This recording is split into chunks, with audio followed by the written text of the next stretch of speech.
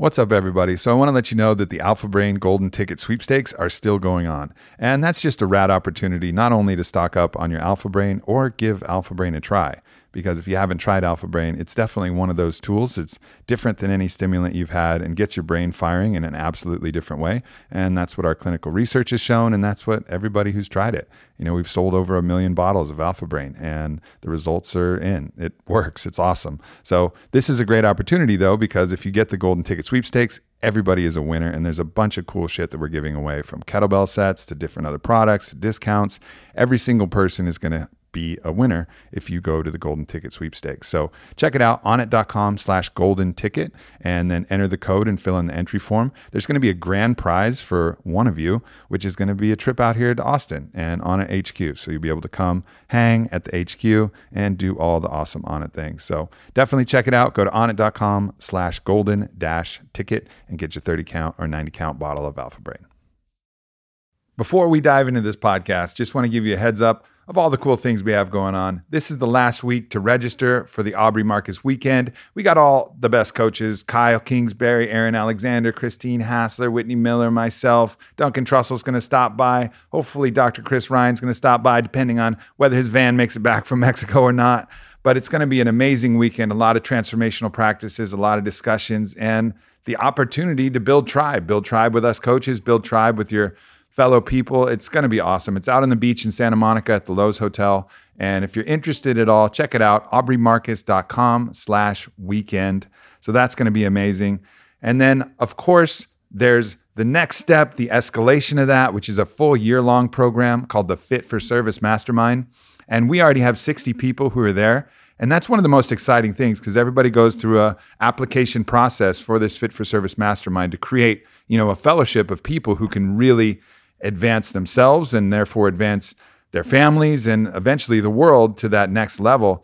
And we have, hedge fund managers and martial arts instructors and pro athletes, and just the group that we've been able to put together is phenomenal. And I'm, of course, going to be able to leverage all of my best friends and coaches, even people like JP that you're hearing on this podcast. We haven't figured out the details, but there's no doubt in my mind that he's going to make an appearance and stop in. And this is something that I think a lot of people can get behind. So it's really about taking you to the next level of what you're capable, so you can be of service to yourself, service to everyone around you, and service to the world at large. We're going to go from physically fit to mentally fit to emotionally fit to spiritually fit.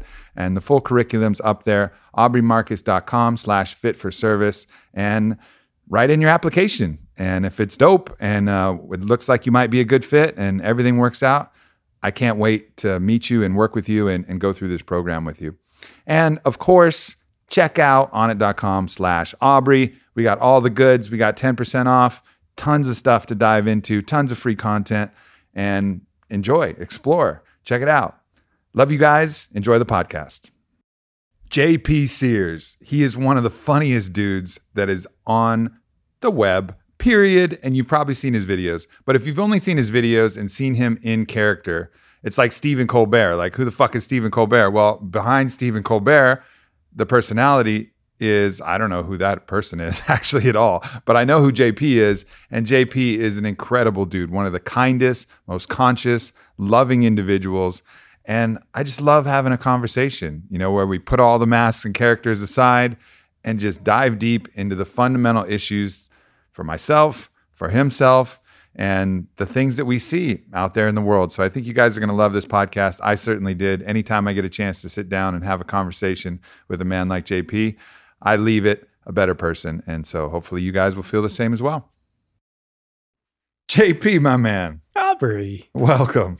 Thank you, brother. Good to be sitting at the Knights of the Round Table again with you. Yeah, no doubt. Last time you were here, you were rapping with Paul Selig. That was an interesting day, man, to say the least. Yeah, I still haven't spiritually recovered from that, like in a good way. I'm just now listening to the podcast again and listen to your podcast with them. And yeah, man, I'm blown away by him. The personal reading he did on me during the podcast and your house at dinner that night.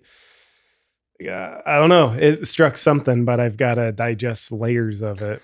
Yeah, it's been a whole process of unpacking all of that information. For those of you who haven't listened to it, definitely check out my podcast with Paul Selig, JP's podcast with Paul Selig, if you're at all interested in kind of like the epitome of spiritual truth, you know, and also some very strange phenomenological things that are happening that you can, you know, be your own judge about, but it's pretty fucking interesting. Yeah, for sure. And I think what I love about Paul and really anyone else when we have like little slivers of it is when we can speak to a truth that's beyond our ego's own control dramas and how we want things to be. But when we can just let a ray of light in that's cleaner than that, it's like a soul washing. And I think we get lots of that with Paul and, you know, hang out. Although sometimes it scrubs so much that it just like reveals that underneath where it's scrubbing is a giant pocket of dog shit. And just your own bullshit just starts like, oh no, it's so messy and it smells and it's hemorrhaging your own bullshit. Yeah, exactly. You're wounded. You know what I did? I got really fucked up. And what it was that, you know, Paul's work describes, you know, us at our highest potential, bringing our divine self or our Christed self, a lot of our higher self, our pure consciousness through the embodiment of who we are in totality, right? And that I think is one of the goals that we all have as spiritual beings, because that's a place where we can claim the kingdom and using his languages, but like be in a place of enlightenment, to use another language, or a place beyond suffering. However, everything kind of points to the same idea, a place where your best self is brought through and brought forward, and you can actualize this heaven that's all around us, right? Well, I was so deep in his work and like so deep in doing it that, and he has all these opportunities and all these different ways that you can kind of claim that. And it's very valuable to do that. But I really thought that I could kind of like do it. Mm-hmm. You know, like I thought like, oh, I got this shit. Like, I don't need to clean my room because I'm going to go to the different upper room of the house and like in a different octave in a different way. Like, I don't need to worry about the shit that my human is causing. You know, I don't need to like handle all of this mundane business. I'm just going to actualize my full potential and shit's going to be cool. And then it didn't work. The bypass game is strong in you, Aubrey. I tried, man. I fucking tried to like leap across a pond of all my human shit. Yeah. And then the human was like, bitch. Nope. Well, and that's the trouble. I won't say that I have. I'll say that's the trouble my ego has. Actually, my ego would probably say it's not a fucking problem. But anyway, that's the trouble I have with my ego. When I listen to something amazing, Paul Selig, or read Conversations with God, just like some awesome truth, my ego will say, oh, why don't I just be right there and not go through this struggle to get to the progress, but let's just bypass the struggle, get to the progress. But I tricked myself into thinking like, yeah, I'm there. Let me play the role of the I don't want to say perfection, but the evolved way of being. Let me play that role, which is really fucking different than being it. Mm-hmm. But trying to be it and being it are a vastly different thing. Man, as our friend Yoda once said, there is no try, do or do not. But I don't know, Yoda had kind of that creepy guru vibe about him, probably sleeping with all his followers, like getting Luke at night and, Luke. But there's something I'm embracing on that note that I have to re-embrace every so often. I have to renew my relationship with it, is the struggle. And I was just hanging out with a guy named Brendan Burchard. Do you know of him? I know of him. He's a Tony Robbins-ish guy. And he says there's only two pieces to the human narrative: struggle and progress. And the progress part is glorious. And of course, that's what I aim for. That's what I like to pretend to be when my ego listens to a Paul Selig channeling. But then I have to remind myself, like, if I just go there without the struggle, I'm bypassing, I'm not really there. And it tends to make the struggle worse if I avoid the struggle. So I do my best to remind myself, like, there's beauty in the struggle. There's beauty to the messiness of not having it all figured out. There's beauty to the I don't know-ness. There's beauty to the sloppy messiness of my life and getting angry. And to me, that's the real struggle that strengthens the butterfly's wings. Just hashtag insert caterpillar analogy kind of thing right there. Yeah. And I think that for me, it was also because I was so immersed in those teachings, and I fucking really actually believe them. Yeah. And like, I really think, he's expressing the kind of the most noble truths of that are possible. And so in believing them, I kind of had some shame around the parts of me that weren't there. Yeah. That were still petty, that still needed reassurance, that still needed validation, that still needed, that couldn't radically accept people for who they were, that couldn't radically bless all actions and see things in a higher way. He goes on and on about how, you agree by casting judgment on any act, you agree with that act to a certain degree, and you like actually embolden it. So I was like, no, I won't even judge anything that kind of comes my way in relationship or anything. I will radically bless it to such an extent that I will transform it, by my own claim of it, and allow it to be raised to another octave and all this shit. And then my human is just looking at me like, go for it. Like, I'm going to fucking drag you into the mud as soon as you think you're there.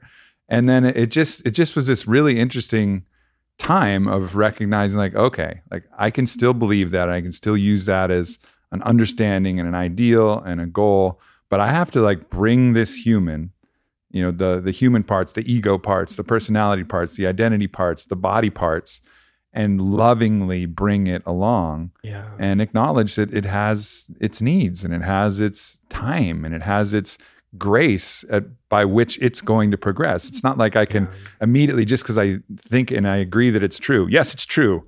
Body, you there? Body's like, no. Like, I'm not going to believe something that fast. Like, I need time. I need the steps. I need process. I need the struggle. For sure. To me, it'd be like, let's just say we're in third grade, for lack of a better grade analogy. And the third grader looks at like a collegiate level math course and says, cool, that's where I should be. We know, like, looking at that, like, no, you shouldn't be there now. You're equipped with third grade level stuff, which isn't bad. You don't need to shame yourself, even though I do it too. But we can look at that third grader with compassion and be like, where you're at is fine. Like, and you're going to make progress. You're destined for the collegiate level knowledge and courses. You'll get there and you'll go beyond it. But we know if the third grader just like showed up physically in college one day, it would be so ill-equipped. It would be a tremendous curse on the third grader. And I think we do that to ourselves when we pretend we should be somewhere on the enlightenment spectrum that we're not. Yeah. And I also I think shaming ourselves is one of the most common things we do, and also one of the most unenlightened things we do, which is kind of ironic because, just like you said, when I notice myself, like, I'm not being very evolved right now, I'll shame myself, which is so much less evolved than the unevolved I was just being. But of course, I think maybe the two things our egos have in their control repertoire are shame and fear. It keeps us small rather than self-realizing our expansiveness. Well, if we punish ourselves for our lack of perfection, it almost redeems our perfection in the ego's mind, right? Like, if you aren't perfect and you aren't, radically enlightened and aren't radically the way that you want to be, and the ego's like, you're not there, so you get punishment.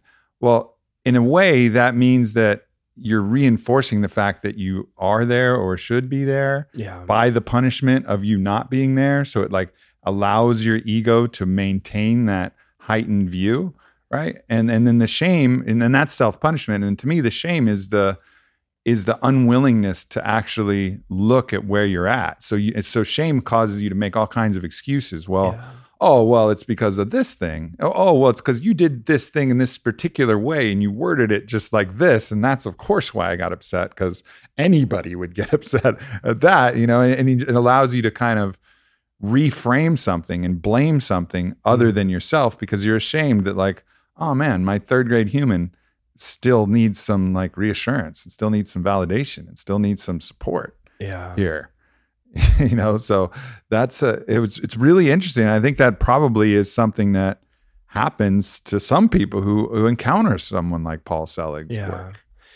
Man, every bright shining star casts a shadow, and I think our egos are the things that try to eclipse the bright shiny star that then creates the shadow. So yeah, I mean, just the old Spider-Man uncle analogy, with great power comes great responsibility. And I think it was Nelson Mandela who said, we fear our power more than we fear our weaknesses.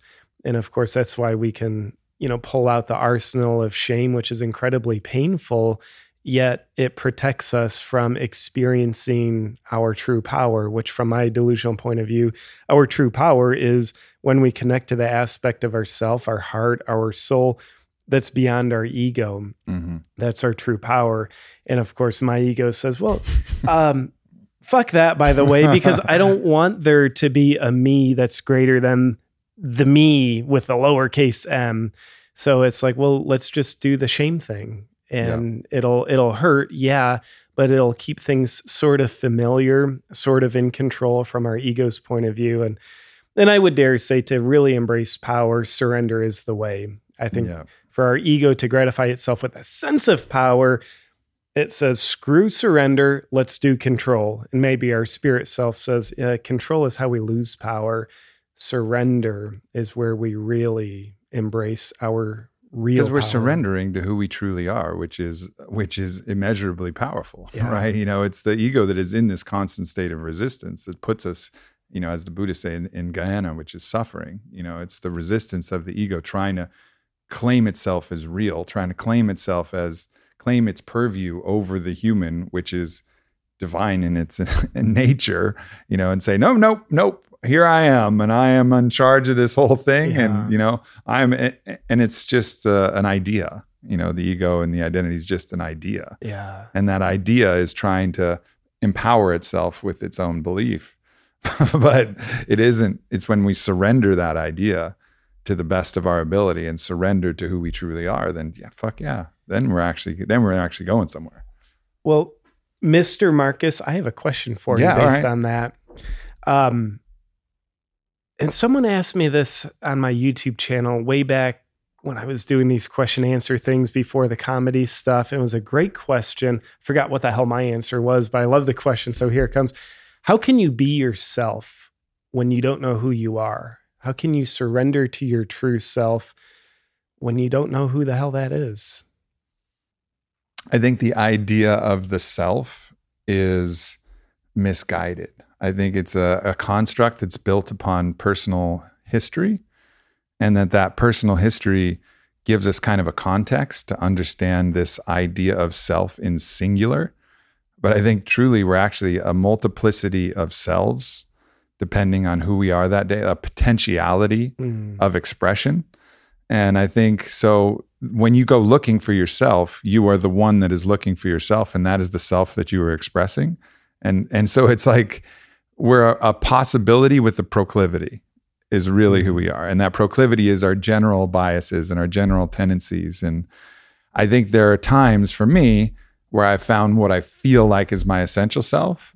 And my essential self is, for the most part, really playful and like a little bit mischievous and loves laughing, and that's like the 7 grams of mushroom heroic dose dissolved into the sunlight self that just can't stop howling at the hilarity of life and the joy of expression and being around people. And that, to me, when I reach that, and it's not just on the mushrooms that I reach that, when I reach that, I'm like, all right, here I am, like really, really home. But the people who know me, that is just a portion of how I tend to express. And I think the other parts are myself too. But like, I do think that there's if you travel deep enough down to the layers, you'll find an essential self that might be a lot different than the ways that you express, but you'll find you'll find that it comes out in small ways in a variety of different ways. And there's also different versions of myself. But I guess the long answer to this, as I'm kind of rambling on, is we're an infinite number of selves. And it just, our belief and our mindset at that moment empowers whatever self shows up. But at the very core, there's probably the most comfortable home self beyond fear and beyond craving and beyond all that, that's in stasis. And I think that's nice to try and find and taste as well. Yeah. I love that. And just to add some delusional redhead thought to what I think is pretty groovy insight, I also believe when we can kind of like be in touch with what feels inspiring in any given moment, like not gratifying, like gratifying is like, hey, I'm an alcoholic and I want alcohol. Like that's not inspiring, that's gratification. But when we can be in touch with what is inspiring through us, whether it's, I want to go take a walk right now, or I want to text my wife and tell her I love her, or I want to just sit down and create something. I think that inspiration comes from a place beyond our mind, our ego. And I would dare say that that's like at a feeling level, how one way we embody like our true self. And I think one of the limiting factors of like being ourselves when we don't know who we are. And I think those of us who think we know who we are maybe the most full of shit, which is beautiful too. Just my judgment. But I think, man, I don't remember what the hell I was going to say. Do you, Aubrey? No, my mind melding skills are not as good as my spiritual bypassing skills. Man, but when we don't know who we are, and to be who we are when we don't know who we are, I think a limiting factor is the knowing part. When we try to mentally conceptualize who we are, like, okay, let me comprehend who I am so I can then be that. I think we need to just do the then be that part. But like trying to know, it's like, man, our mind is so limited. That's like trying to comprehend the ocean through a 5-gallon drywall bucket. Like, we can get some cool stuff in the bucket, but maybe we could just like not worry about the intellectual knowing of ourself and be a little more present, a little more feeling oriented, a little more embody oriented, and honor the inspiration that wants to live through us. Yeah. It's a very, I think we're really asking a question of like who we are when we have the most free will. Like when we're not driven by fear and we're not driven by performance and we're not driven by manipulation or anything like that. Like who we are when there's no motivation beyond just being, and that's an interesting question because that's a very rare place to be because like, all right, so let me think about some other times. So perhaps maybe the best speech I gave was at Burning Man. I gave a speech and it was truly like I stepped outside of my body and words came through me. And I actually like after the speech and I, talked to some people, I just like sat down and I started crying. I was like, that wasn't even me. I can't take credit for that at all. Right. And that was an interesting thing because that's like kind of something coming through you, but it didn't really feel like myself, although it was using all my apparatus, and using me to do it. But that didn't really feel like myself. It wasn't the same as me because I was still allowing the intention of the speech and then getting out of the way and then allowing something to come through. But it had a very specific purpose for that. Whereas like the me that I know, and I kind of identify as the me, it just wants to laugh at stuff and just joke and have fun. And it's just be in hilarity and just, be in camaraderie and that it has no kind of point to what it's doing. There's no fear, there's no drive for anything. It is just kind of, it just is, and I guess that would be the place that I would encourage people to kind of breathe into, because I think we are all expressions of this, but as soon as we have a goal, we've altered the essential self to make that goal more possible. Yeah. And something comes up for me around goals, but first I have to circle back. I heard you say you identify as me, which or something like that, which I think in our age of like, who do you identify as? And like, how dare you if you don't see me the way I identify as, like whoever that is. I think just interesting, like working with the philosophy, like don't identify as yourself. I don't know. Like maybe that's either probably really good or really bad. But, on that note of goals, I find myself present day, and actually probably for the past probably 6 years, I very rarely create goals. I mean, I'll have my daily task list, which I guess in a way are goals, but like the big goals, I was just finding when I create goals, they become a limitation of sorts for me because they might be created out of my small mind. Yeah. They might be a different trajectory than where I'm meant to go. So I was finding like, man, I'm setting all these goals, especially in my 20s. And like, I'm either having to betray the goals or I'm staying true to the goals. And it's just leading me down a path where I can progressively feel I'm losing myself. So the past 6 years, I'm finding what tends to work for me. And this is not like everybody do this kind of thing. That's just like, ooh, what I'm finding for me in this season of my life is I don't set goals. Like I do my best to listen, in the moment and every day, like what wants to live through me. Can I have the courage to say yes to that? What am I being asked to be a messenger for? And sometimes that'll come through in a given project, like start comedy shows, JP, or do this, or start a membership program where it's like, okay, cool. I didn't think that was like my goal, but I heard the call, the knock on the door, and I'll say yes to it. So now I'm energizing it. And anyway, with all that said, as I was finding I was betraying myself the more I would set goals, I'm curious with yourself, because you're kicking ass, taking names, taking hostages. You're murdering a hostage or two every so often. Just, I mean, with with Onnit, your personal brand and the way people look up to you and are inspired by you with all the things you're doing, I'm curious how you use goals or not. Well, I've said fuck goals many times before because I think goals sets up expectations and a metric by which you judge yourself that is outcome derived. Like we're only responsible for our process and our effort. But then again, there's another way that you can use that word as your intention, right? Like you create a video with your intention that it is a good video that people will, receive a message from and hopefully laugh. Right. That is the intention. So you could call that a goal. I said, I have like an intention for, the weekend coaching seminar that I'm hosting or the mastermind that I'm creating. Like I have an intention. And I don't think we can avoid having the intention, which could be called a goal.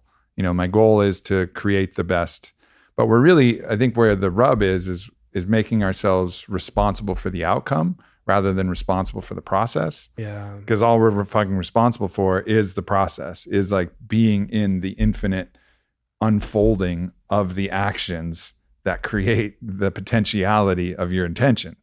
That's a fucking word salad way of being like, just you're only responsible for what you're able to be and do at that moment. You're not responsible for the outcome, and you can't judge yourself accordingly. And I think that's a much better place to be.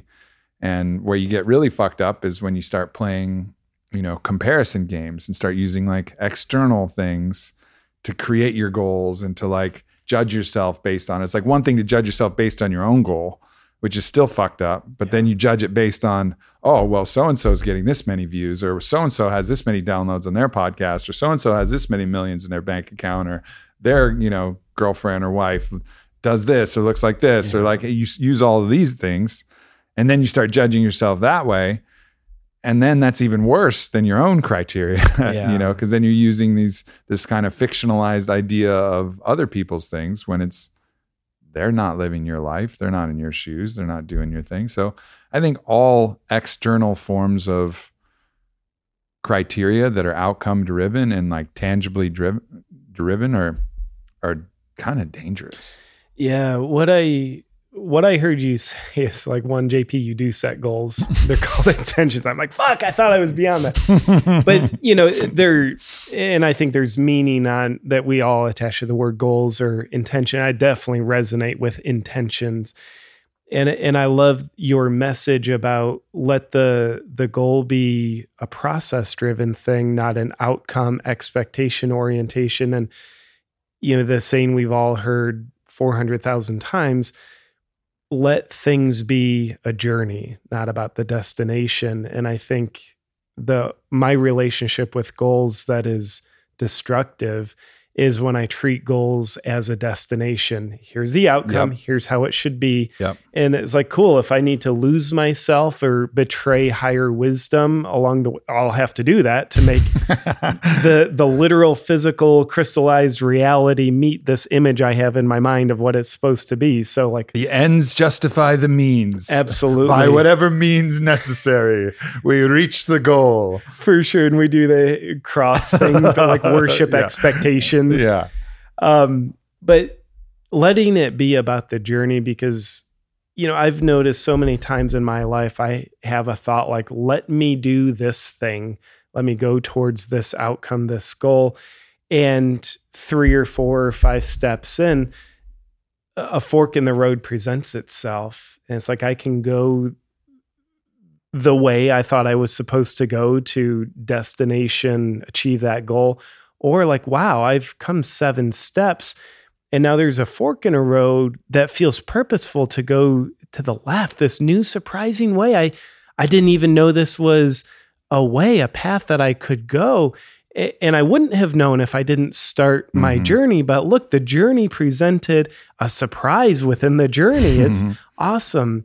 But I think when we have our goals, our intentions, when we have them loosely held and allow them to be about the journey, not the destination, it allows us to modify to the winds of life. Just kind of like if a surfer was on a wave and said, here's how I should be standing the whole time, this next wave I surf, he will not be adjusting his center of gravity at all. He'll just have, here's how it should look in his mind, and he'll be going for that. But I think we're all the surfers. And I think life is a wave that is far more significant than our delusional, small-minded, fucked up point of view of what it should be.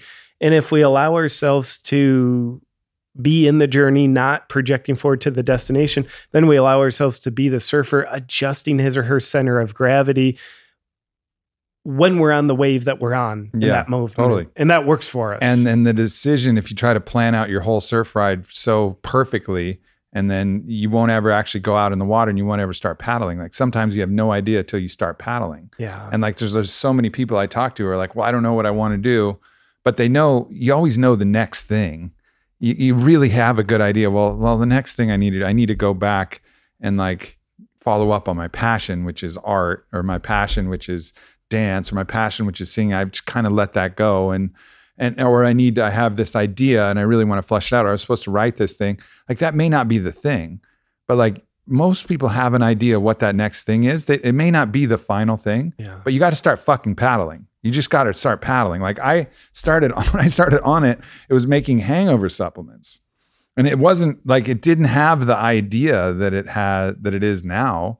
And it wasn't that thing. It wasn't total human optimization. This was recovery from doing bad things to yourself. Right. Like, and then when did it become what it became? Well, I figured out how to formulate, and I got with doctors and figured out how to formulate a good hangover supplement. And then I was talking with Joe Rogan one day, and I was like, hey man, I mean, I'm making supplements now. Like I'm putting them together. I got a really good FDA GMP contract manufacturer. I got really good formulators. I got this thing down. I understand how this works.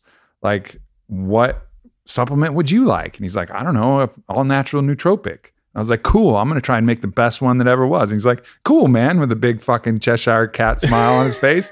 And then I fucking got to work and started doing that. But if I hadn't started making hangover supplements, which is not what fucking On It is, I wouldn't have asked Joe that question because I wouldn't have known how to make a supplement. So Alpha Brain would have never been fucking born if I didn't start paddling down a totally dead end channel that had little tiny waves that I couldn't get up on my surfboard because there was, that company would have failed, and it was failing, because like that wasn't the thing. But because I'd started paddling, I was able to find a different way and actually go. And I'd paddled down 1 million waves that I couldn't stand up on that looked like, okay, looks like momentum. I got my surfboard, and then you paddle, and then it's one of those ones that just goes into nothing. Like we're like, oh, that was really not a wave. That was really just like fucking a turtle fart. Like, I don't know what I was paddling into here. And, but the act of paddling actually gets you to the opportunity to make a pivot or to make a switch or to create, find where you actually need to go. Yeah, you would have been stuck at destination beta brain, bitch.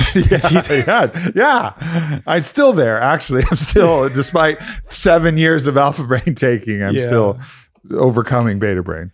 I think, on that note, what I would tell 22-year-old JP, or probably virtually anybody listening to this, is stop setting expectations that you call goals. Just because it's used in goal language doesn't necessarily mean it's a goal. I think so many of them are expectations, and just as you outlined, like, fuck, that can rob you from arriving at such a glorious place. Yeah, I know. For me right now, I feel like I'm in one of those hangover supplement phases for myself. Like right now, the past, I don't know what it's been, probably 10 months or so, I've been doing tons of comedy shows all over, going into comedy clubs, and they're fucking so great. Just kicking ass. So many of them are selling out, and it's just so much fun for me.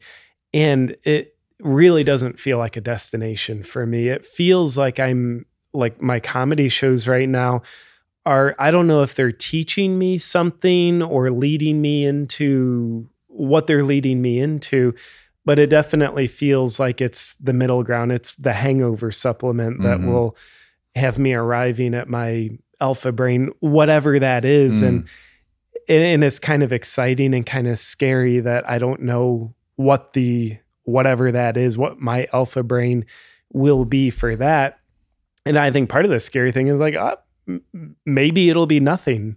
They'll do comedy clubs for a couple of years, and then nobody will ever want to see me again. It's like, shit, I was expecting a more glorious alpha brain for JP. And let me just acknowledge the people who are listening who are like, oh yeah, poor guy, selling out shows and stadiums and comedy tour. I like how you slipped in stadium in there. Thank you, brother. Selling out fucking Dallas Cowboys Stadium, 100,000 people. Yeah, that's what we're doing. Selling out American Airlines arenas and fucking, and that's not his moment. But yeah, I mean, it's cool to hear you acknowledge that this is something. It's what a fucking training ground, though, right? Like, you're in there and you're in your training ground. You're learning and getting feedback and doing something has the natural reciprocity built in, where people are coming to laugh and learn, and you're delivering laughter and learning, and this whole thing is happening. But there's like this idea like, this isn't it forever. Yeah. But it's it for now. It doesn't mean that when you are about to go on stage, you enjoy that thing less, because that thing will transition. And I think that's another thing that people get fucked up in every way. Like, even in relationship, it's like, oh, well, this isn't the person I'm going to be with the rest of my life. So they immediately diminish how much fun they can have that day or that moment because of the, saying, well, this isn't forever, so I don't want to have too much fun. Now, fuck it. Have fun. Let the wild love be wild, and just like claim it and enjoy it.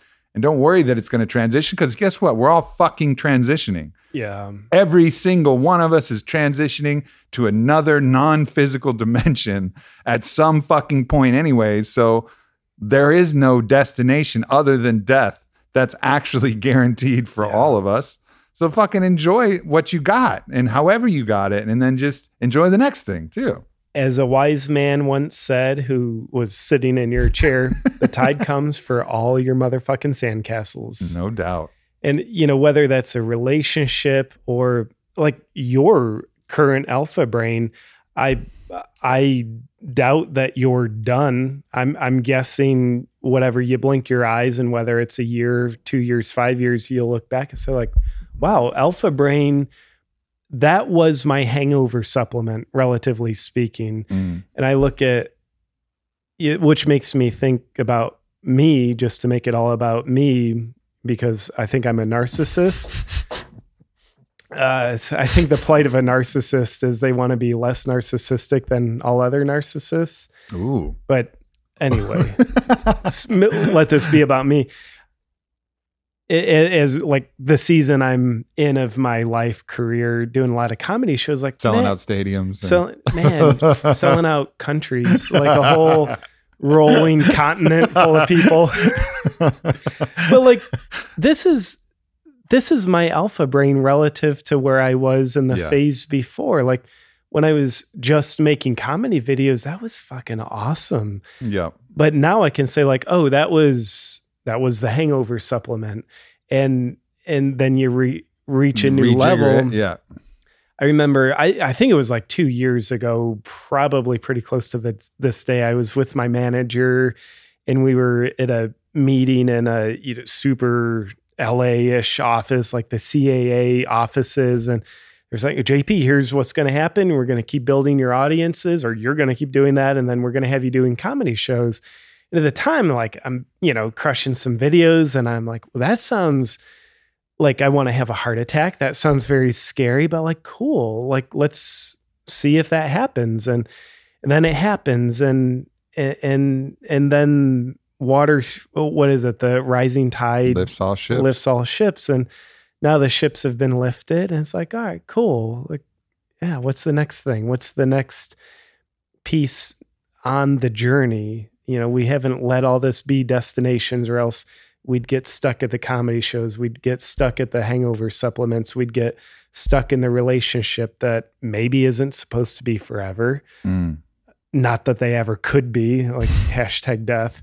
But yeah, life seems to be a little bit more joyful, a little bit more graceful when we can get the Bruce Lee nutrients into our system of letting it be like water. Yeah.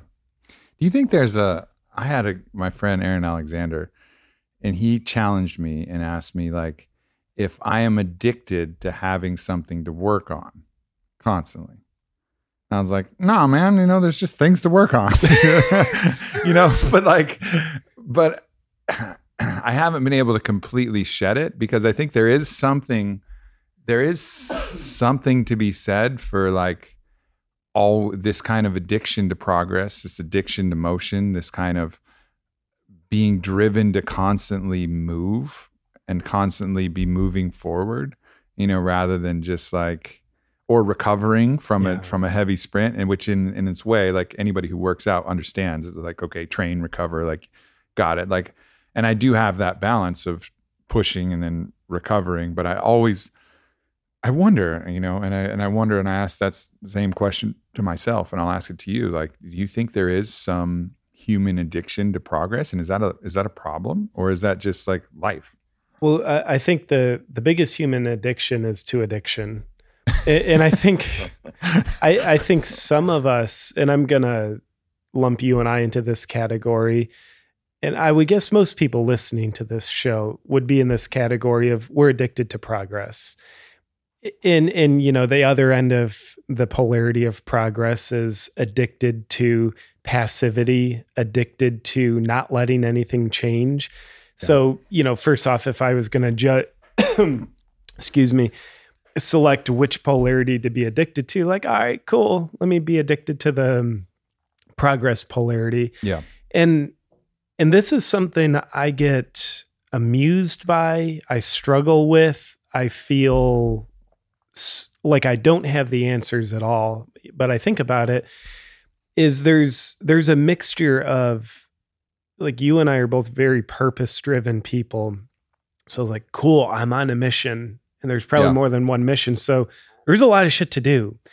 And then there's the egoic workaholism, the feel a sense of value through a sense of productivity, through progress, which or is external measures of any variety. 100% building up the status, the bank account.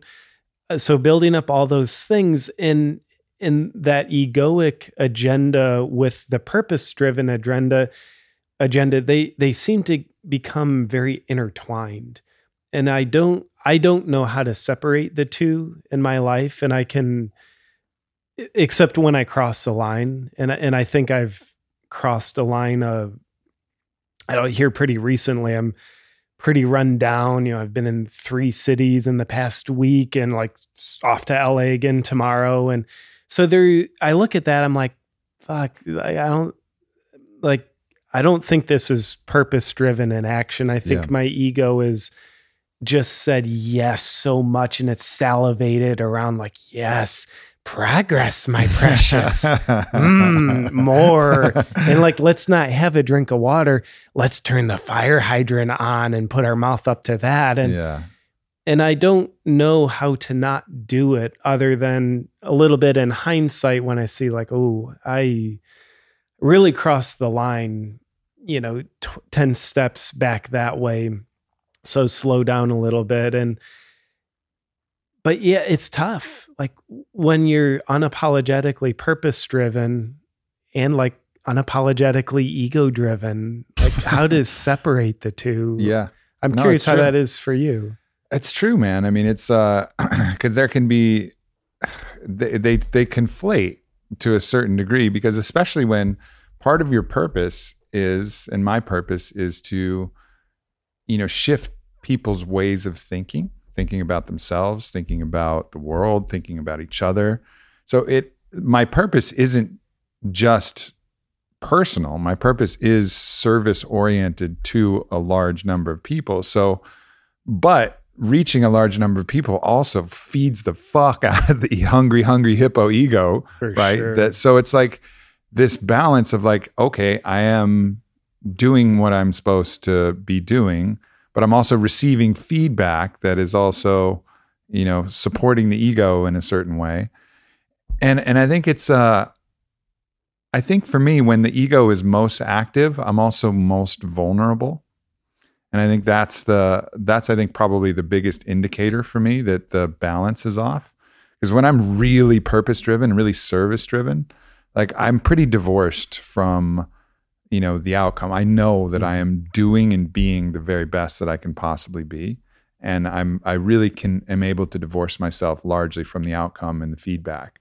But when my ego is activated, it doesn't mean that my message is necessarily different, but the way that I'm receiving the effect of that, like I'm more concerned about likes, I'm more concerned about the negative comments, I'm more concerned about the kind of the strategic elements of this. Should I have said this a different way? Maybe if I'd have said this a different way, fewer people would have called me a fucking egomaniac and a piece of shit and all of this thing, because maybe I still use this word wrong. And when I'm really like, I know that I'm delivering, and I'm in my purpose fully, then none of that stuff bothers me, and I think so. I think it's a good check to like, a lot of those negative feelings come from the ego kind of being strategic and judging yourself. And it's good to receive, that commentary, and all the negative comments are valuable in that they give you insight into what other people are saying, even if they're radically wrong. But typically, if your ego is not active and present, you won't take offense to any of it. You'll just be like, oh, interesting. Okay. That's something that's worth learning. Like, okay, if I say it like this, it bothers people. Oh, okay. Open relationship's going to get people pretty fired up. Okay. Good to know, but it's not like I'm going to change my relationship, or start lying to people and be like, so I think for me, it's like noticing when the pain is there, when I feel the pain, or I feel inadequacy, or I feel the suffering, that's probably a good opportunity for me to reflect like, oh, okay, here's the ego showing up and trying to receive something. Yeah. I also wonder if having some ego involved at times, maybe a lot of ego, is necessary to create motivation to move this meat suit to do some really inconvenient things, to go into discomfort. I wonder about that. And I think fuel that motivates us, the fuel that makes a jet go across the sky can become the fuel that blows up the same jet. So I just wonder if that's the same thing with our egos. It can be. Like, I think there's no doubt ego can be a huge motivator. Like the desire to receive acknowledgement, accolade, sexual favor, money, all of these different things that the ego loves to kind of like build itself up can drive us to do a crazy amount of work and workload and do things. And it can also be kind of tied in with the muse a little bit too, and we call it these words, and that's like maybe like the high tickling of the ego. And then there's like the base tickling of the ego, which is just counting your ducats and diving in them like Scrooge McDuck in your bank vault, But I think there is a way to move, and the symbol being the bodhisattva, the one who is so moved by compassion for humanity, fellow brothers and sisters, that they're moved to action based on love, empathy, and compassion, which isn't ego driven and can move you into doing anything. If you are truly service, purpose driven, and you are using the bodhisattva as a symbol, like then you can move cleanly without all of the pain and anguish that the ego ultimately sets you up for, which is fuel. No fucking doubt it's fuel. But it's always painful, for me at least. I think what my ego does at times, like millisecond here or there, when I'm moving forward cleanly without the agenda of my ego will say like, oh, cool, I'm beyond the ego right now. And oh, got me again. Yeah. And that's cool too. And I think also the Ram Dass quote always goes around in my head. You can't get out of a jail you don't know you're in. And I think something I used to ask myself all the time, and I've forgotten to do it lately. So here's my reminder. I used to journal a lot about how am I getting my ego needs met right now. Like oftentimes I'd be on a plane going to do something. It's like, oh, cool. How's my ego going to gratify myself with this? And it wasn't like a trying to resist my ego, wasn't even an attempt to not do that, to not let my ego get gratified. It was just an attempt to have self-awareness of, oh, let's be aware. How are my ego needs going to be met here? And I found that was a nice way to have some level of boundaries on the ego, because of course, if we don't know we're in the jail of ego gratification, there's a pretty good chance we're not going to move beyond the jail of ego gratification. So I think a great question we can ask ourselves, no matter what we're doing, whether we're washing the feet of homeless people, is that a thing? Administration. Okay. Doing administration to homeless people, learning new terms. I think administration is different than ministration, but whatever. Listen to the energy of our words right now, not the literal. Let's be a little more symbolic here. Or, you're going to do a talk or you're doing a video, but asking yourself, how am I getting my ego needs met right here? And not even shaming ourselves for having ego needs, not even shaming ourselves for our ego, like being at play, no matter what we're doing. Sometimes like it's at play big time. Other times it's relatively like the tranquilized elephant at some horrible petting zoo in Thailand. Yeah. I've had to watch my ego go through an interesting dance because I write very like vulnerable, honest newsletters. And so when I go through something hard and I get the lesson, and my last big lesson was on spiritual bypass. And when I get that and I can just open up and be like, hey, everybody, like, here's how big of an idiot I was. And like, let me share this all with you.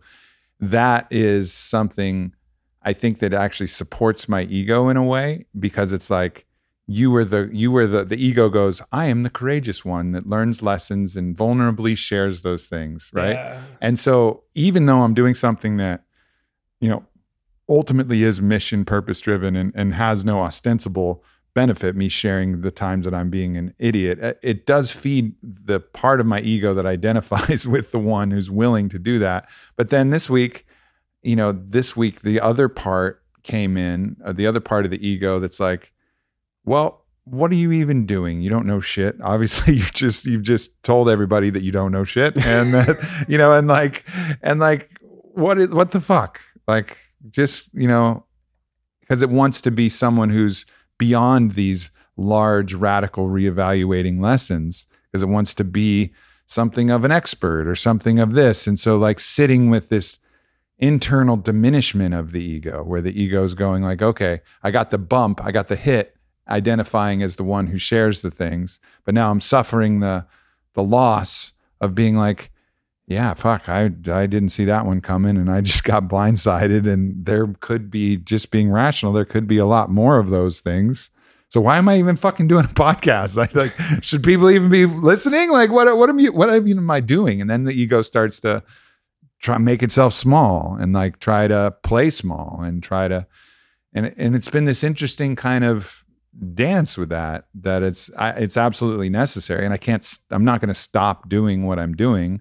But I think, like you said, being aware of the jail that my ego's putting myself in and the self-judgments that are creating the bars of that jail and the expectations and all of these ideas about myself, that just if I can surrender, going back to the earliest thing we said, surrender, just being who I am and not being worrying about the outcome and just doing the best I can, again, surrendering to the process rather than the goal. Like all of these fucking things that we're talking about, then gets you out of jail. Yeah.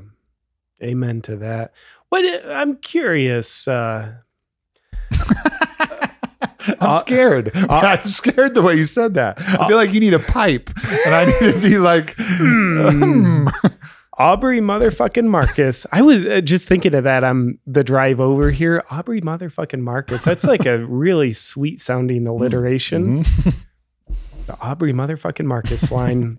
If you come out with like a line of like lingerie apparel. Oh, yeah. Yeah. Like partner with MILF Hunter. I don't know of them, but that sounds like... You don't know of them. Some people do. Well, my lawyer told me not to claim knowledge of said... Ryan knows them. He laughed hard. He knows who I'm talking about. But when you look at what you've got going on in life, business, relationships, play... Coming off your car accident a couple months ago, what excites you most about life right now?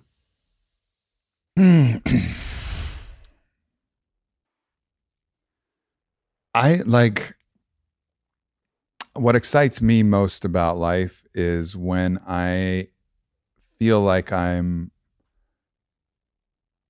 choosing, like being free, like being really free. And I feel like I've been doing a lot of things, but I have had compulsions. Like I had to recover from that accident.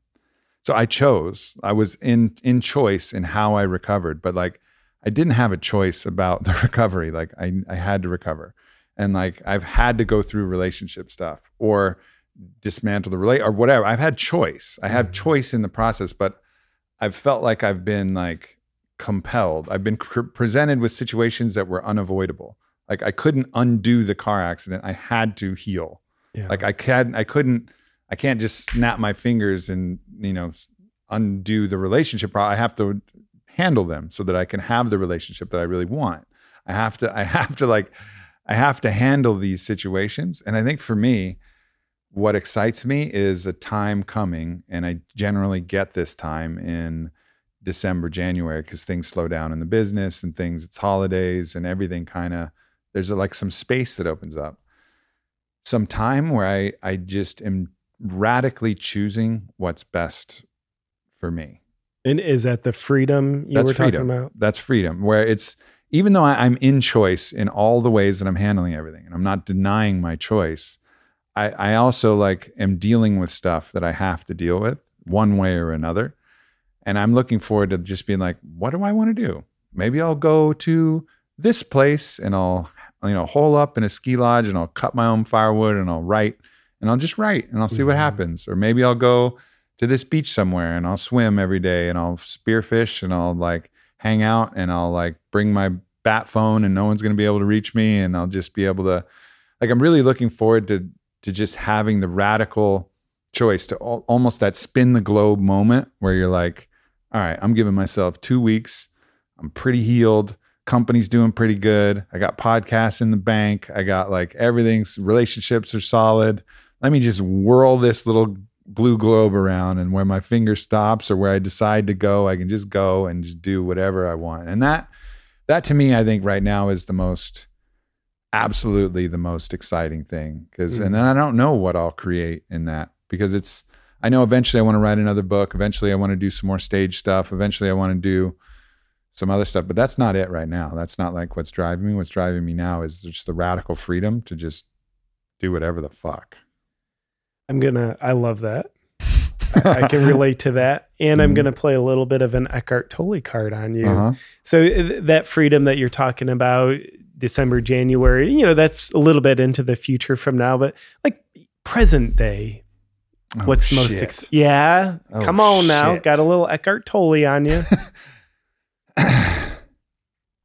I can claim way more of that now is the thing. Like I can claim a way more of that freedom now by not second guessing my choices, by accepting the process that I'm in. And like, instead of creating the external reality of radical freedom, create the internal reality of radical freedom, where I am, while I'm on a walk, headed one direction or the other. Maybe I'm still walking, but I'm radically free with my thoughts and my expression. And I can look at the sky and I can stop and pet the leaves and, feel the waxiness and smell a flower. I can like be radically present in my compelled choice, which maybe the walk is compelled, but on the walk itself, I can be in radical freedom. And I could fucking do that now. I really could. Yeah. And I'm not that much, So thanks for asking that, because that's actually puts things in a lot of perspective, because I think we kind of wait for these big macro external moments when, like, I don't know, power is now. Yeah. Well, and I love your answer to that, and taking that into like a universal law. Because I mean, what you said, it sounds like that was more than just the answer for Aubrey. I think there's a universal law in there where you take a look at what do you desire for your future. In this case, it was like, freedom in January, December, have a open schedule, which was a bit of an externalization, as you mentioned. So if we take a look at what we desire for our future and just pretend, there's a universal law at work that says you wouldn't desire that unless you were in denial of that right now. And oftentimes we're in denial of it because it's in the internal reality.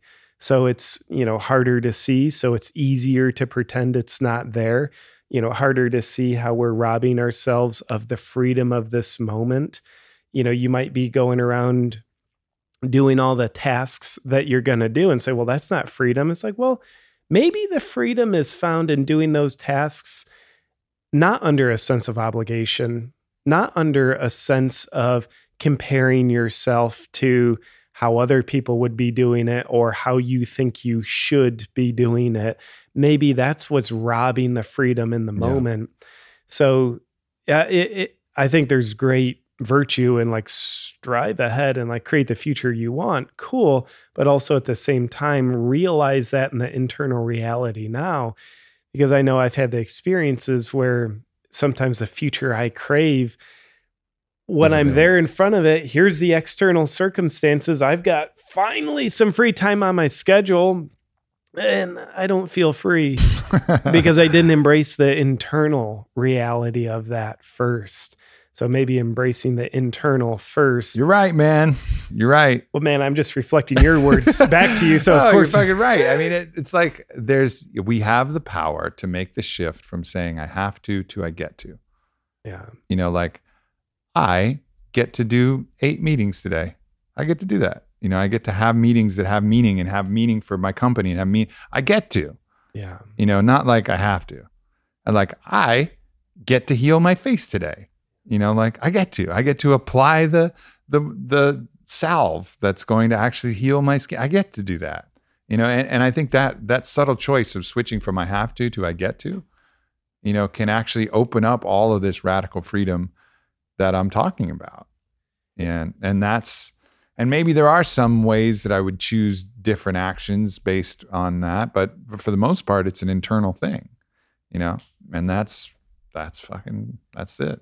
And, I think in many ways we could say choice equals freedom, and, what perspective we're choosing in any given moment is a choice, and that gives rise potentially to a lot of freedom or, a serious lack of freedom. And your notion of I get to have meetings versus I have to, like, that's a cool perspective. And then even within the I get to have meetings, there's a lot of choice in there too. Like you can show up the way you want to show up in that moment, or you can show up, here's how I think this person expects me to show up. And you can show up as that, which is maybe choosing lack of freedom, or like choosing like, how am I in this moment? And let me rock in and just be me in the moment.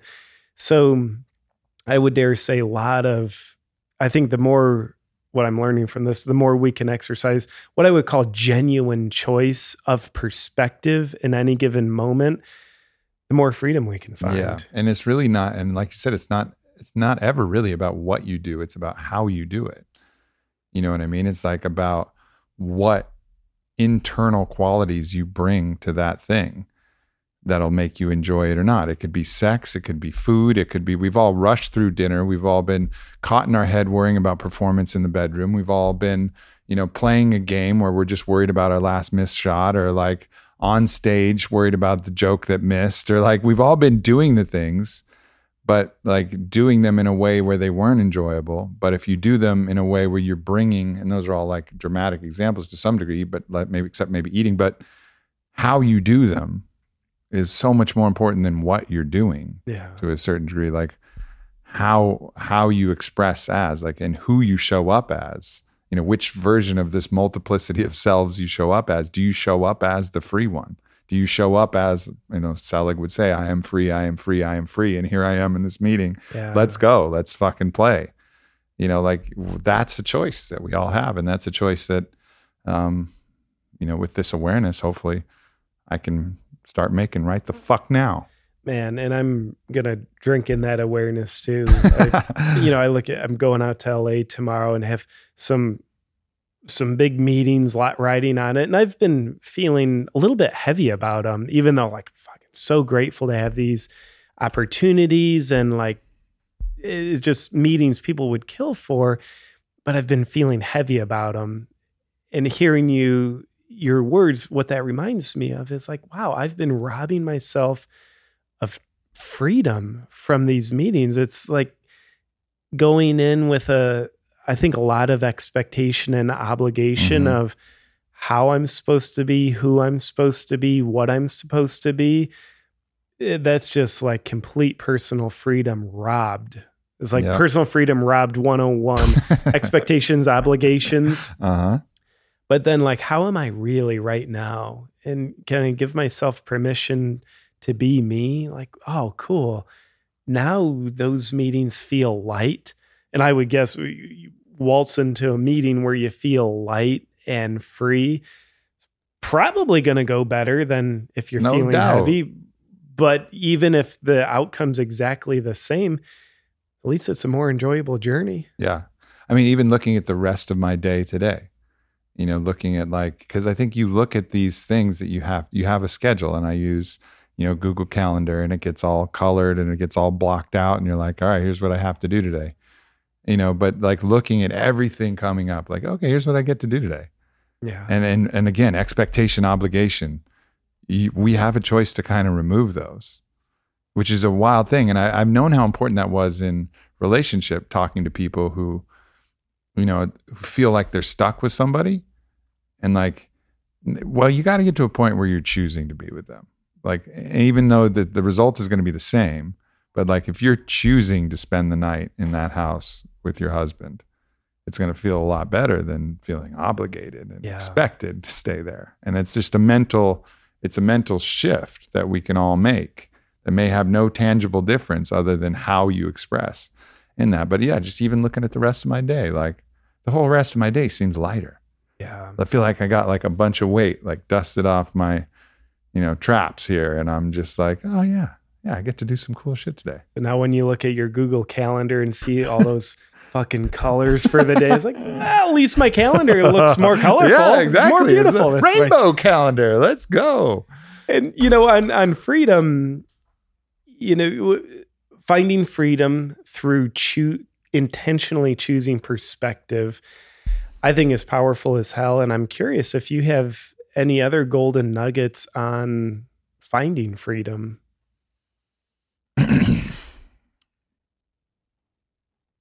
Well, yeah. I mean, I think fear is the biggest constrictor on freedom, right? Like fear is like, we are naturally free. We are free and wild, fucking conscious beings, like free and wild. But we're put in this meat suit to have this experience, and fear is introduced. And fear is introduced for a lot of different ways. Fear is introduced on the physical side because this meat suit can get sick and die. This meat suit can fall and die. This meat suit can get hit by a car. Lots of physical things can happen. But the social dynamics, which in the social imperative to procreate, so things that are involving our potential mate, becomes to a much elevated status, and fear is introduced into the system to help control so that we can optimize the opportunities to procreate, because that's our kind of evolutionary meat suit biological imperative, is to procreate and survive.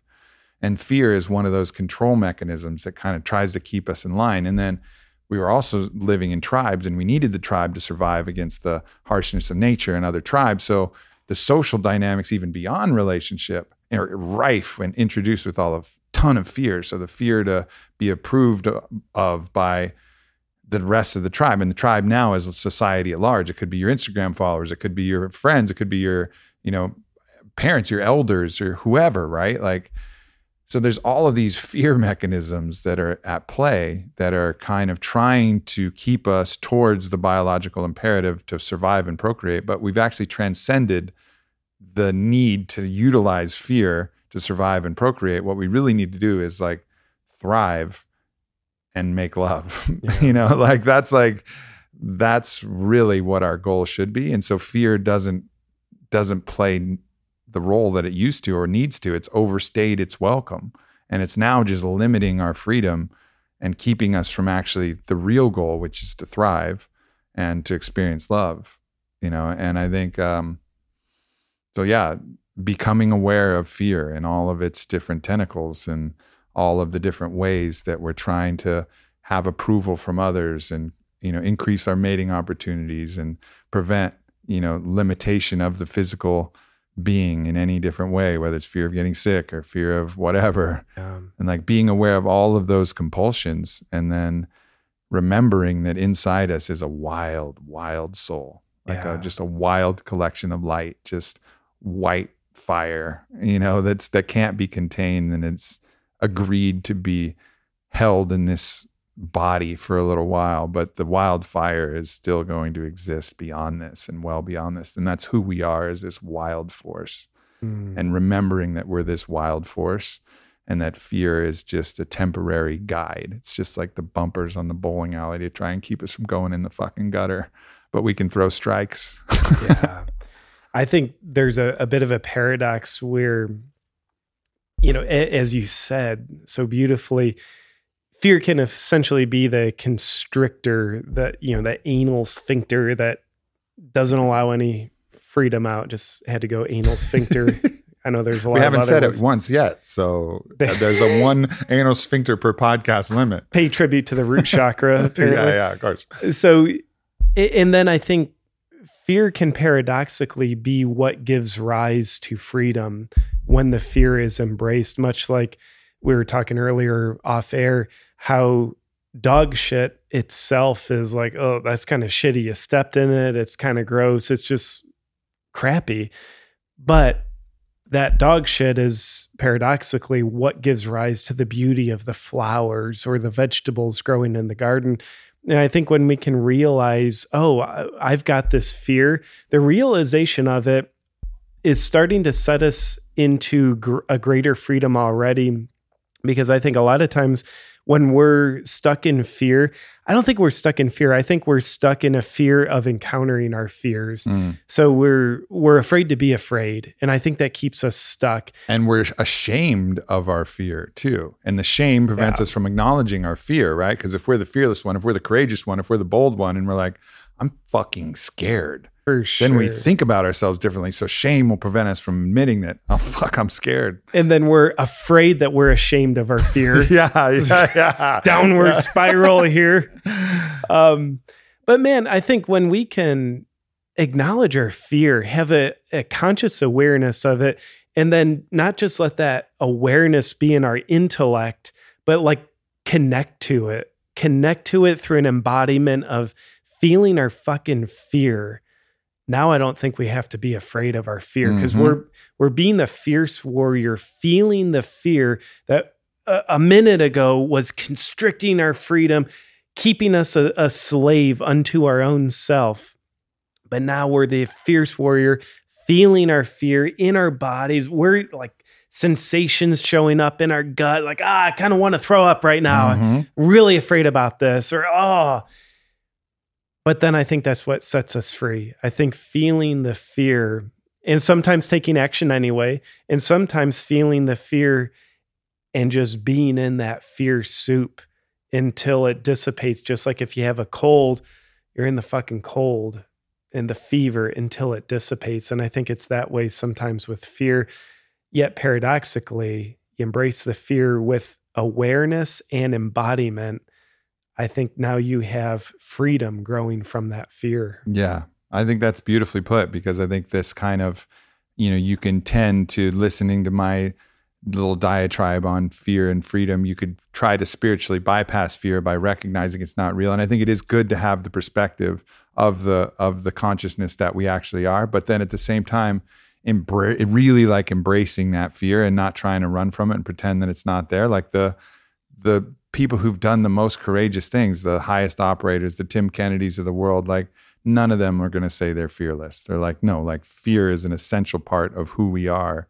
And you recognize that. Like I remember when I would do theater for Richmond, University of Richmond, and we'd do these plays for Richmond. Like before you get out on stage, I mean, your whole body is just lit up. Similar to basketball when you're just listening to the national anthem and you got to like sit there and you got your rival high school across the thing. And it is this kind of life force to that if you embrace it and if you allow it to be, and then you ideally you step forward and use it as that way shower and step forward like, okay, here we go. I'm going out on stage. And then you erupt with your roar, which may be your first line, or it may be that first rebound you grab, or it may be whatever that thing is. But yeah, man, I think embracing is the only way. And there is no avoiding. There is no bypassing. There's none of that shit. It's just embracing the whole totality, the whole gamut of all that's there. Yeah. I think when we don't embrace the fear, not only is lack of freedom a result, but I think anxiousness and depression, we're going to have one or the other, maybe both. I think anxiousness is trying to avoid the unavoidable inside, and then depression is just shutting down so that we don't have the capacity to feel it. And I know for myself, when I'm backstage before a comedy show, I mean, what I've been doing is trying to purposely find my fear, which oftentimes is almost synonymous with excitement. It's like, I don't know if it's the same thing or they're both in there together, but I'll find the fear. And usually it's like, ooh, tingles right here under my rib cages. Like I have 3 of them. But I'll find the fear and I'll go into the sensation. I'll go, because that's power. Yeah. And I think we leak the power and we get all anxious trying to avoid it. So it's weird how, my experience is the more I actually intentionally go into my fears, the more it lessens my anxiety before going on stage and connects me with what feels like a hell of a lot of power. I think trying to avoid the fear, you then show up impotent. Your power is castrated. Yeah, you're withdrawn. And I've played games like that, and I've watched fighters who I've known, go into that realm where it's like they don't embrace the gravity of the moment, the fear of, holy shit, I'm about to go into the cage and fight in front of an audience. There's money on the line, there's my career on the line, and there's my health on the line.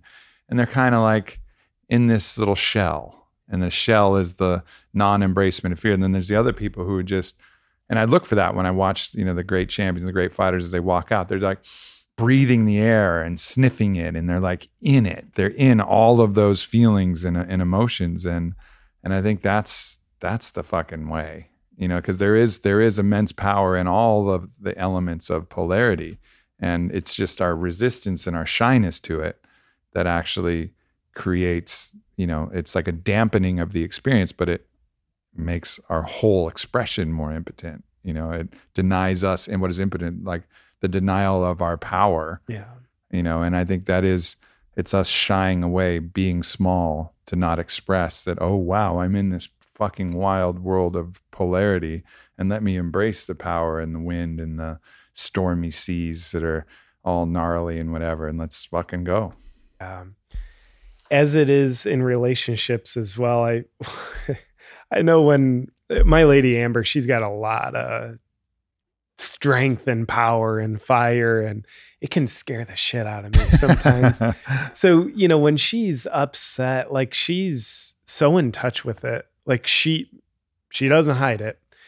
And when I, like, even within a conversation with her, when she's fired up, if I try to avoid her anger, her power, like, it castrates me. So like I might be like trying to people please her, like, let me just comfort you, let me not speak my truth, trying to like just make everything okay real fast again so I don't have to be scared.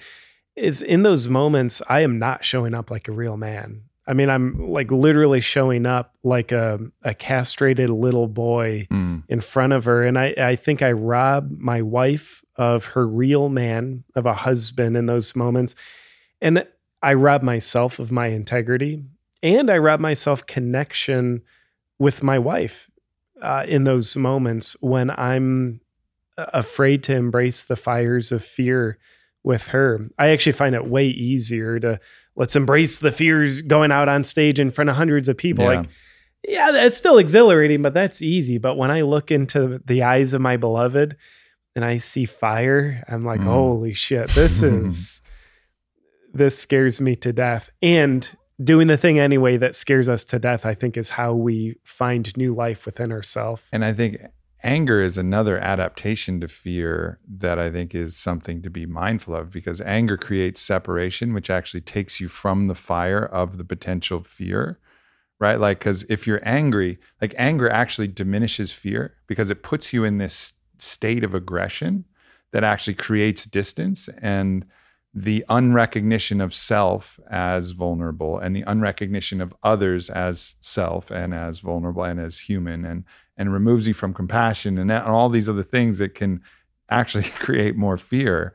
So like being mindful to receive that, but not use both the cowering, which is again impotent and in the way that you had, and then the return of anger, which is the separation, like, well, I don't fucking care about you that much anyway, so this doesn't scare me because I'm angry and you're being this way and whatever. Like anger is another way. It's another form of cowardice to a certain degree, right? Which is like, I'm going to make you in my head matter less. I'm going to create more distance with my anger, which is going to diminish my fear. So, I don't have to feel fear, but my expression is going to be aggressive rather than depressive. But really, it's just another adaptation of not embracing the actual thing that's there, which is fear. And I think although so many wise people throughout the ages have said, look at an angry person and you're looking at someone who's actually afraid. And I think that there's also virtue when we are angry, letting ourselves be angry, realizing what you said is true. Like, yes, I'm creating separation. Yes, this anger is a form of cowardice because I don't have the courage and the connection to my real fear right now. But meeting it at the level of anger, it is maybe where we're at in any given moment. Rather than denying it and being ashamed of your anger and then compressing it and then holding it in and then letting it become a disease state or an explosion later. So now you've got separation, times separation of anger. Yeah. And then where was that fear originally? Is that even still in there? Uh-huh.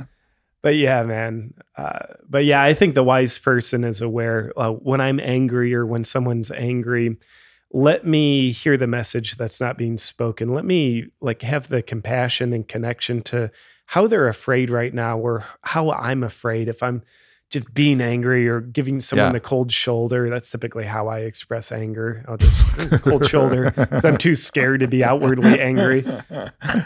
Yeah, that asking yourself, I think really the practice in anger, asking yourself, what am I afraid of? Like that practice to if you can have that awareness, I mean, that's hard when you're angry because anger focuses your attention. It actually draws blood. If you're a man, and I don't know about maybe women too, but it draws blood into your knuckles so that you're more prepared to use your hands in defense. It creates all of these adaptations to the human organism for a very focused encounter that might be aggressive or might be avertive, to a certain degree. And I think asking yourself oh, okay, what am I afraid of? If it's the anger that's turning physical, okay, well, maybe I'm afraid that something in me is going to be harmed, or somebody's pride is going to be wounded, or somebody's going to get hurt that I love, or maybe I'm afraid of, and if it's you or getting angry at your significant other, it's well, maybe I'm afraid they don't love me, or maybe I'm afraid that I'm being taken advantage of, or maybe I'm afraid that I'm not being seen, or maybe I'm afraid that I'm blah, blah, blah. And then because it's always fear. Yeah. And then so driving that back to that can help you kind of solve your at least find the root cause of a lot of these anger issues. 100%. And I think also looking under the rug of unmet expectations can at times reveal some of the things we're afraid of. Mm-hmm. You think about when you're walking along and someone jumps out from behind a corner and scares you, you have the fear response because your expectations weren't met. You were expecting just peace and calm going ahead another 3 feet. But there was a different reality relative to the unconscious expectation we had. And I think that can be very true in our relationships. We get scared when our expectations weren't met. And the reality might have turned out better than our expectations, but still I was scared because I was expecting something different. Now I'm scared to be scared. So now I'm angry and now I'm afraid of my anger. So now I'm just shut down. I'm sociopathically numb. Well, man, we did it. Yeah, brother. Thank you for having me in. Thanks for coming, brother. Being you, shining your real light. I love how you don't create some kind of false guru-ness around you. I love it when you share the shit that comes out of your butt. I love it when you share the shine that comes out of your third eye. I think both of those are what make you just a beautiful person, my friend. So thank you for the acknowledgement, brother. I can genuinely say the same for you and all the laughter that you've shared with so many different people. I mean, it's when people know that we hang out and we get to do stuff like that, the overwhelmingly positive response that you have from random people, and it's just hours of them just fucking chuckling at their computer or wherever they've been. So thank you as well, my brother. For sure. And I appreciate just draw this goodbye out for another 45 minutes. Let's do it. It's like a fucking Monty Python. Just on that, let's just keep this going. On that note of laughter, I realized I don't think I've made anybody laugh during this podcast. And I like that. I really do. Yeah, man. It feels good to be here in the real vibe with you. Yeah. Though I will mention, Aubrey, you've had this very girly scented candle going the whole time. So I think that's worth honorable mention. Yeah, it's estrogenic.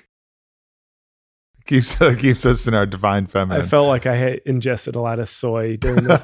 So yeah, brother, thank you for being you and inviting me in. Of course, brother. Thanks, everybody. Peace. Make sure to follow JP Sears, Awaken with JP. Check out his podcast. Check out his videos. And of course, if you're interested in anything Onnit, go to onnit.com/Aubrey. Lock in your 10% discount. And that way people know that people are listening to my podcast and still interested in Onnit products. So it's double awesome for me as well, and the podcast, and help support everything. So definitely, when you're going to shop at Onnit, go to onnit.com/Aubrey, get your discount and just browse from there and check out all the cool stuff we got. We're constantly coming out with awesome things. And I'm just packing for California before recording this outro. And I'm just packing my bag full of Onnit stuff. This is a real, genuine part of my life. And hopefully you guys can find some tools and things that you guys enjoy too. So thank you so much. Appreciate you dropping in, and I will see you next week.